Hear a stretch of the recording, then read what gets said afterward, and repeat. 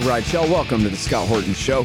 I'm the director of the Libertarian Institute, editorial director of antiwar.com, author of the book Fool's Errand, Time to End the War in Afghanistan, and the brand new Enough Already, Time to End the War on Terrorism. And I've recorded more than 5,500 interviews since 2003, almost all on foreign policy, and all available for you at scotthorton.org. You can sign up for the podcast feed there, and the full interview archive is also available at youtube.com/Scott Horton Show. All right, you guys, on the line, I've got Bonnie Kristian, and she has an article in the New York Times, if you can believe that. But first of all, she is the author of Untrustworthy, The Knowledge Crisis, Breaking Our Brains, Polluting Our Politics, and Corrupting Christian Community. And she's a fellow at Defense Priorities and a columnist at Christianity Today. Welcome to the show. Bonnie, how are you doing? Good. Well, I'm a little under the weather, so if I sound a little bit stuffy or anything like that, that's why. But otherwise, it's pretty good, and glad to be here. Okay, good. Well, happy to have you. Wow, so you wrote this really important article. Ron DeSantis could decide Republicans' foreign policy, which is a very interesting way to phrase the topic off the bat there. Not just, hey, who's this guy and what does he believe, but already, and what is that going to mean for the Republican Party going forward? To sum up, is he America first or is he George W. Bush, Bonnie? I think the interesting thing about DeSantis, well, one interesting thing is how few people seem to be aware of his time spent in Congress and that he did, in fact, build something of a foreign policy record there. Everyone knows him as a governor, of course. But I think the other interesting thing is that it seems like he's to some extent trying to straddle that line, doing a little bit of both in a way that, you know, as he's a presumptive but not yet declared presidential candidate, presumably he is hoping will appeal to a large swath of the Republican base, both the Trump faction and lingering elements who are still more comfortable with something from the Bush era. Mm-hmm. All right, well, if I can sum up my impression of your impression here, it sort of seems like the take is this guy really is a hawk, but now he's figured out that he's got to sound a little bit nuancy or something and give the America Firsters, you know, a little something to believe in there. But otherwise, he's got a pretty consistent record as a Mitt Romney type on foreign policy, doesn't he? I mean, I think one of the biggest differences that I would point to, and somewhere where it does seem to me that he is significantly different from that older model, is in his, and more resonant with the new, is with his handling of China.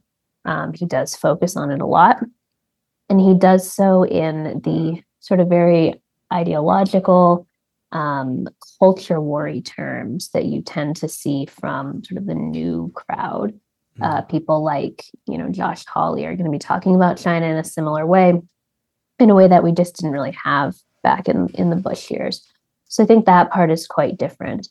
And then I think the other big point of difference from sort of the Bush era folks is that DeSantis has actually been quite vague on his views of the main post 9/11 wars, Iraq, Afghanistan.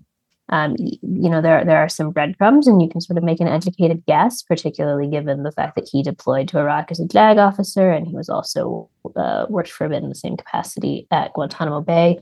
But he does not have either, you know, sort of the Trump style, these were stupid record, or the, you know, old school George W. Bush, we've got to go nation build and police the world attitude on his record in any super clear way. Well, it's interesting though, right? Even his reluctance, because only Donald Trump talks like Donald Trump anyway, right? Nothing DeSantis says is going to come off as total take, as hyperbolic a take as something that Trump might say. So it would, in other words, it should be pretty easy for him to say, yeah, on second thought, we probably shouldn't have done that. But he won't even do that, right? Well, he said, and particularly about Afghanistan, he said that he did think that we needed to leave. I've not been able to find from him any sort of, and he's also had a comment back in 2014 in the Congressional Record talking about Syria primarily, but you can see how it would apply more broadly, where he talked about Americans not being war weary, but being tired basically of wars that we're not winning. Mhm. And he did have, some stuff about like strategy and wanting a clear-cut victory, which would suggest also wanting an exit plan in that comment.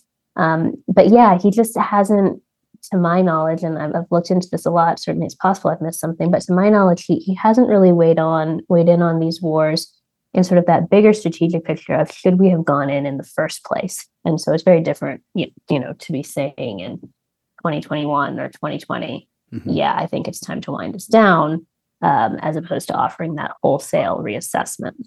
Yeah. Well, and mumbling something about we need to wind this down is not saying we need to get out of Afghanistan at all, right? That's like that's like walking next to the bandwagon, maybe. Yeah, I mean, that doesn't preclude, even sort of some like long-term, small-scale presence like we have in Iraq. Yeah, any hawk could have said that. No, we should wind this thing down and only leave 30,000 forces there to kill everyone forever. But nothing beyond that, though.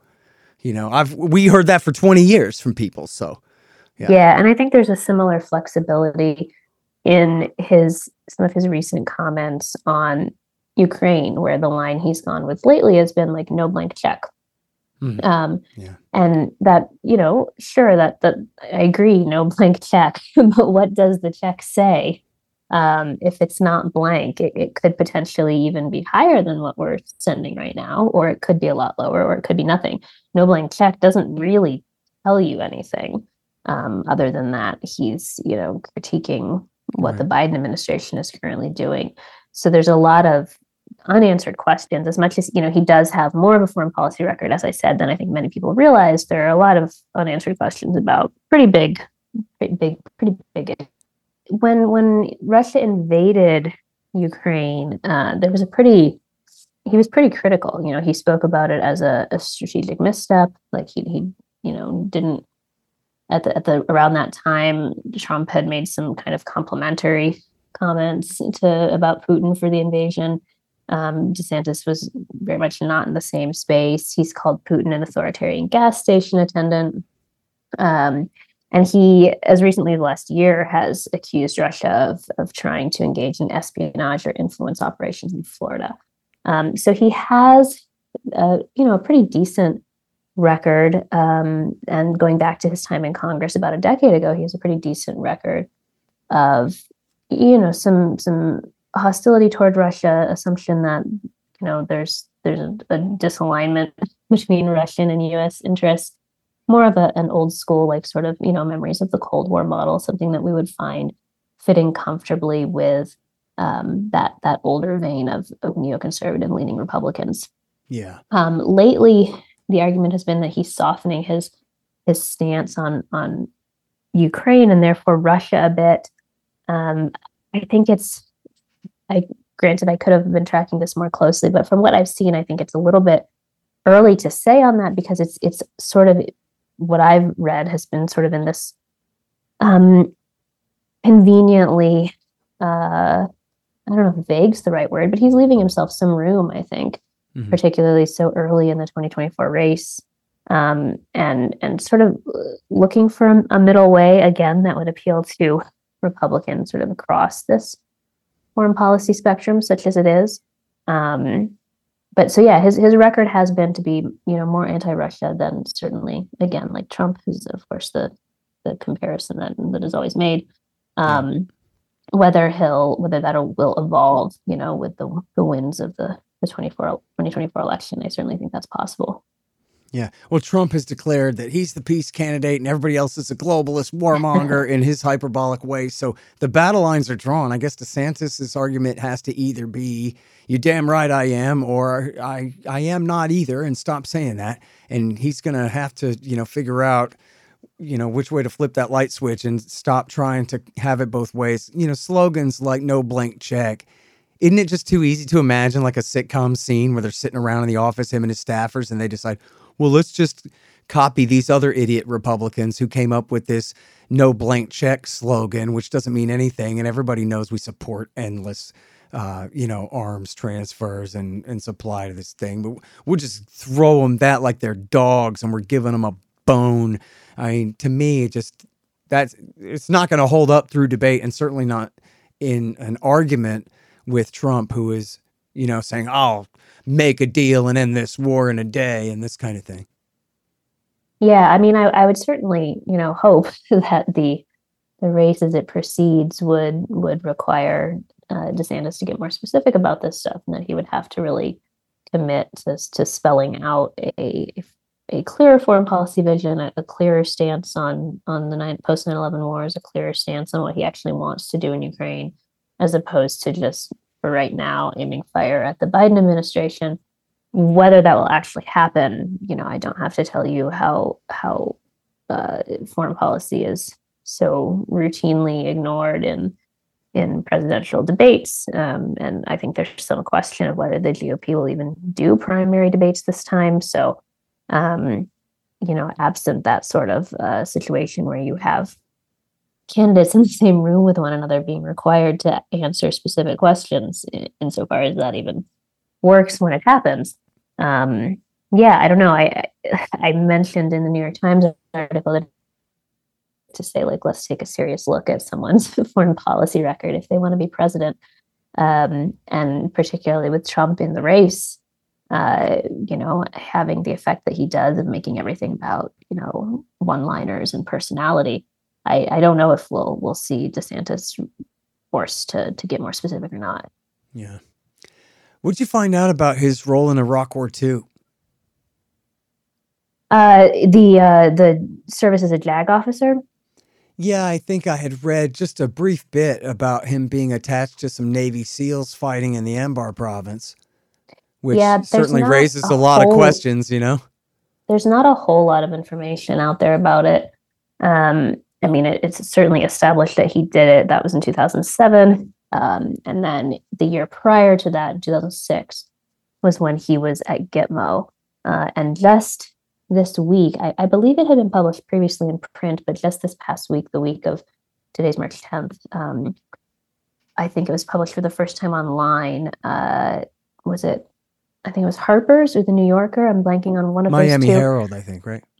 No, they had a report, but either Harper's or the New Yorker had an interview transcript with a former Guantanamo inmate who'd been released and who had published a book. That's from the Mike Preisner show. He's the one who got that interview. Yeah, that okay. You're talking about. Go ahead. And it was quite serious allegations that DeSantis had been in the room and laughing at forced feedings during a hunger strike. From what I understand, it's been verified that DeSantis was there during an inmate hunger strike, and he was there in a capacity that potentially would have involved him with that. I don't know if, there's been any other corroboration of that account. Right. Well, so the Miami Herald account essentially says just what you say, that they confirmed that it's a possibility, right? They did not preclude it, but they did not establish it either. There's only a single source on this. And they do quote some people saying, well, I don't think that would have been in his job description, but I think they quote someone else saying, no, it could have been that he would have been, it's unclear. And I don't think he's weighed in on it at all. Right. Publicly. Yeah, I don't think anybody's asked him. And I don't know, that it would be in his interest to do so, to comment. So I don't know if we'll find out the truth about that. There could be confirming sources out there still. There could be. Maybe something will emerge. But for now, it's a little bit murky exactly what he did while he was over there. I mean, certainly, I think it's fair to say by 2007, we're 4 years, 2006, 2007, we're 3 to 4 years into the war. We've, at that point, long since passed the sort of initial fun or cheerleading for it, the sort of initial belief of the WMD story.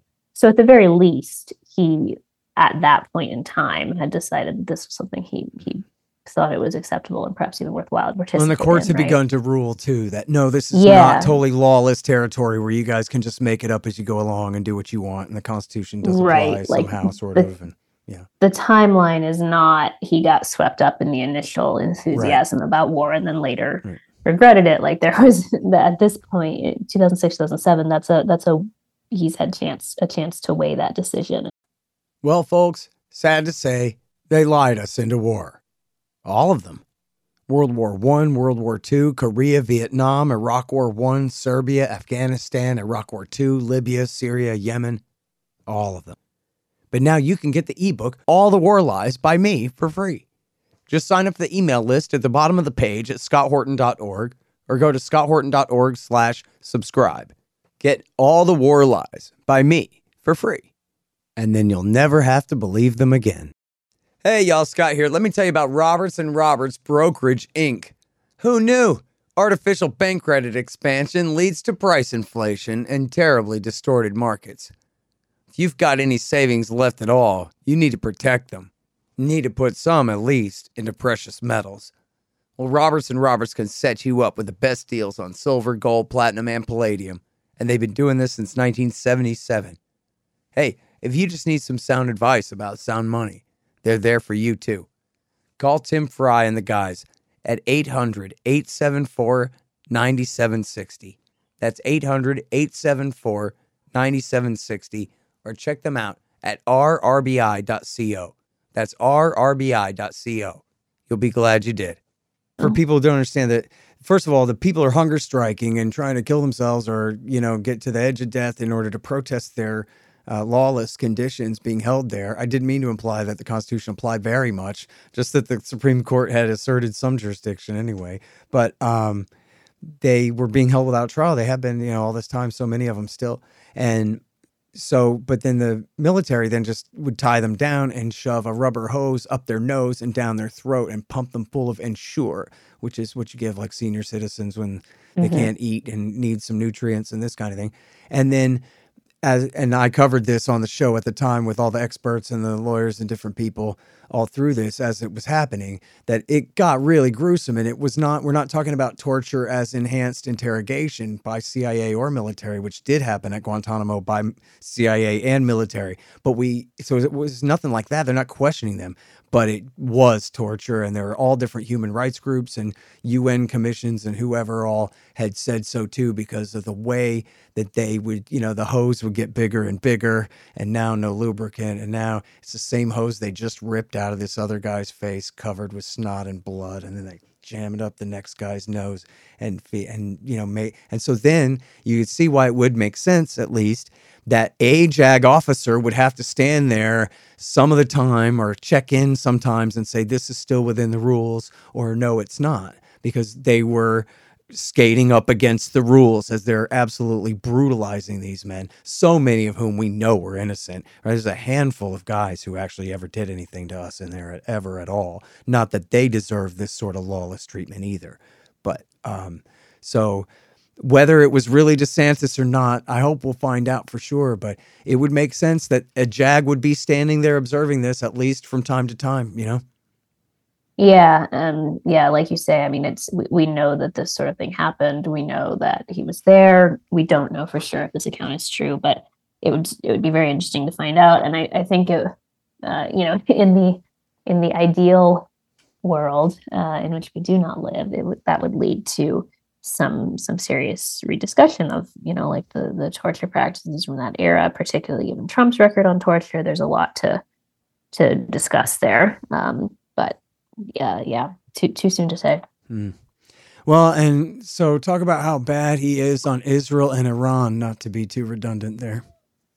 Well, on Israel, I think he's sort of pretty typical of where Republicans tend to fall on this, and that is something that hasn't really evolved, I think, over the past 20 years. I mean, certainly Trump's thing with moving the embassy to Jerusalem was a novel development, but the substance of the just reflexively pro State of Israel stance is fairly consistent, and DeSantis falls squarely in that space.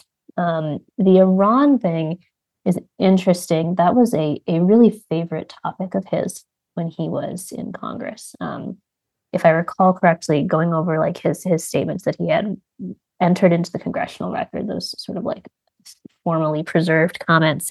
My recollection is that Iran was the topic he discussed most, which is an interesting decision, circa 2013, 2014, 2015. He was very opposed to the Iran deal. He was actually out ahead of Trump on this when in the to the extent that their times in office overlapped, he was pushing for Trump to withdraw from the deal before Trump had even done so. And so I think, it's not necessarily outside the bounds of where Republicans have been on Iran for the past 20 years. There's some variation on that. And I would say in a lot of ways, he's pretty typical. What makes it perhaps a little bit more obsessed, but pretty typical. What makes it more troubling, though, is when you combine it with this lack of assessment of Iraq and Afghanistan, right? Because for a long time now, it's most Americans, and that includes a lot of Republicans, have said, those wars weren't worth fighting. It's good that we're gone. And if he did not sort of learn that lesson, and we just don't know because he hasn't said, that to me really raises the risk of him being willing to attempt some sort of military intervention against Iran. And sort of repeat the mistakes with Iraq and Afghanistan, except of course we're now dealing with a wealthier country, a country where potentially all of the bad things that we can think about from those countries in terms of like our lack of success and failure to achieve any of our stated goals would be worse. Yeah. Well, the mosaic sure is coming together here. So tell me about what he said about North Korea over the years. I don't recall seeing as much from him on North Korea as everything else. My recollection is that it's pretty typical stuff. Much like with China, he talks about it in terms of ideology. They're a communist country, and of course they are. It's a terrible repressive regime. But I think in foreign policy that can lead to maybe refusals to take opportunities to productively negotiate or to deal in like the economic realm in ways that can improve and people's quality of life and liberalize. And so if you're so busy framing them as an ideological enemy, that can be an impediment to improving relations. He has adopted some Trumpian language in North Korea, like he's used the Rocket Man term, and he's also linked them to Iran. And so sort of making that category of nuclear threats to the United States, to global security, to stability. And so I would say, again, a lighter record here, certainly compared to what he said on Iran, but I would anticipate that we would see from President DeSantis somewhat similar handling of the two, that disinterest in diplomacy where there's real compromises on the table, which is to say diplomacy that has a chance of working, not disinterest in like incremental progress, sort of an all or nothing mindset. Now, whether he would be, whether there's the same risk of military intervention, given that North Korea already has nukes, I think that's probably less just because they have nukes. Yeah. And that's always the big difference, the dynamic between those two. Right. But yeah, I think that similar maximum pressure approach with both is a safe expectation. Right. In other words, there's just no break here at all from the Republican consensus. So you're saying like, he's not the worst hawk in the world. He's not, out front of the war party or anything like that. But I mean, he's not John Bolton. Right. But, right now the challenge is whether the America Firsters, running on basically the disgrace of the terror wars and how we should not have done that and we should not be doing this and how we're going to move forward with a different policy from what John McCain would have us do, or whether we're just going to muddle along, as Stanley McChrystal says. And so to that extent, it seems clear this guy might as well just be a CIA plot to kill America first. Well, I mean, I guess what I would say is that, so it's the America First rejection of the post 9/11 wars. I think that was, I mean, in Trump's case in particular, it was pretty impotent. He didn't actually end any wars, but he was at least saying that stuff, and that was valuable while those wars continued. And of course, we haven't fully wound down what we're doing in the Middle East, but it is markedly scaled down from 3-4 years ago. And so when I think about DeSantis coming into office potentially in early 2025, and unless something changes, and certainly it could, but as far as what we know right now, the Middle East not being a major focus of American foreign policy at that point, there's not going to be 100,000 American boots on the ground in the Middle East at that point, most likely. Right. Insofar as now there's this new focus on great power conflict and on China in particular, also Russia, but particularly from Republicans of all varieties of China. At that point, I don't really know. It feels sort of like a frying pan fire situation for me between the America First crowd, which is so, deeply antagonistic to China, and someone like DeSantis, who has a pretty much identical position. So if we're looking at a few years ago, it seems like, maybe that America First rhetoric is going to be put us in better shape when the Middle East was the focus. But a few years looking forward, if China is the focus, there's not much difference. Yeah, no, of course, the populist right have so far been essentially made to be hawks. But, there are a lot of leaders on the populist right who don't believe in it. A lot of MAGA types who see through the hype about China and, are not willing to just go along with that. So there is some hope there. But I think, and I'm with you, you won't catch me dead giving Trump too much credit. I mean, there's enough in my book to put him in prison. No question about that. But what really is at stake is not whether it's Trump or DeSantis making the calls, because at least if history's the judge, Trump would do pretty much what DeSantis would do probably. But there is a huge difference in the terms of the Republican right being told by their most important leaders, this is who we are and this is what we care about, versus that's who we are and that's what we care about. And it's pretty easy to see how DeSantis could satisfy enough of the things that they care about that they don't give a damn what a horrible hawk he is, because they're not that anti-war anyway. And, it's sort of like with W. Bush, kind of came in, and all the things that right-wingers hated about the government in the 90s didn't really matter anymore. The IRS, the ATF, and, FBI files and this and that, and killing the Branch Davidians. Never mind all that. Let's go to Iraq. We got a great new leader we can believe in now. And so even people who were like against the sanctions said, yeah, well, that's why we have to invade, so we could lift the sanctions. I mean, just, you know what I mean? I can see DeSantis I think, doing that. I think as much as the Republicans' foreign policy is like somewhat unsettled and somewhat in flux right now, and who wins this next nomination could, as the article said, really shape where the party goes on this front. We're certainly not dealing with an unlimited range of options for where that shaping will go. And also, I feel very confident saying, if there were another 9/11 style attack on American soil, and it was comparably traced to a group, with some sort of national home base like Al-Qaeda in Afghanistan in 2001, I feel pretty confident saying a Republican president would happily reinvade and do that all over again, and with full support of the Republican base. And start some extra wars too. Yeah, and so I think things have changed to a real extent. Like, I don't want to underplay that. I do think this presidential nomination will be consequential for what Republicans do in foreign policy going forward. But a lot of stuff hasn't changed, and that's that hypothetical is a really big case in point. Yeah. Well, we just saw an example the other day where some America Firsters in the House tried to get us out of Syria, as Trump did try to do 3 times, which he's the same guy who also rolled over, even though he was the commander and could have made it so. The Pentagon overruled him, and he let them overrule him 3 times.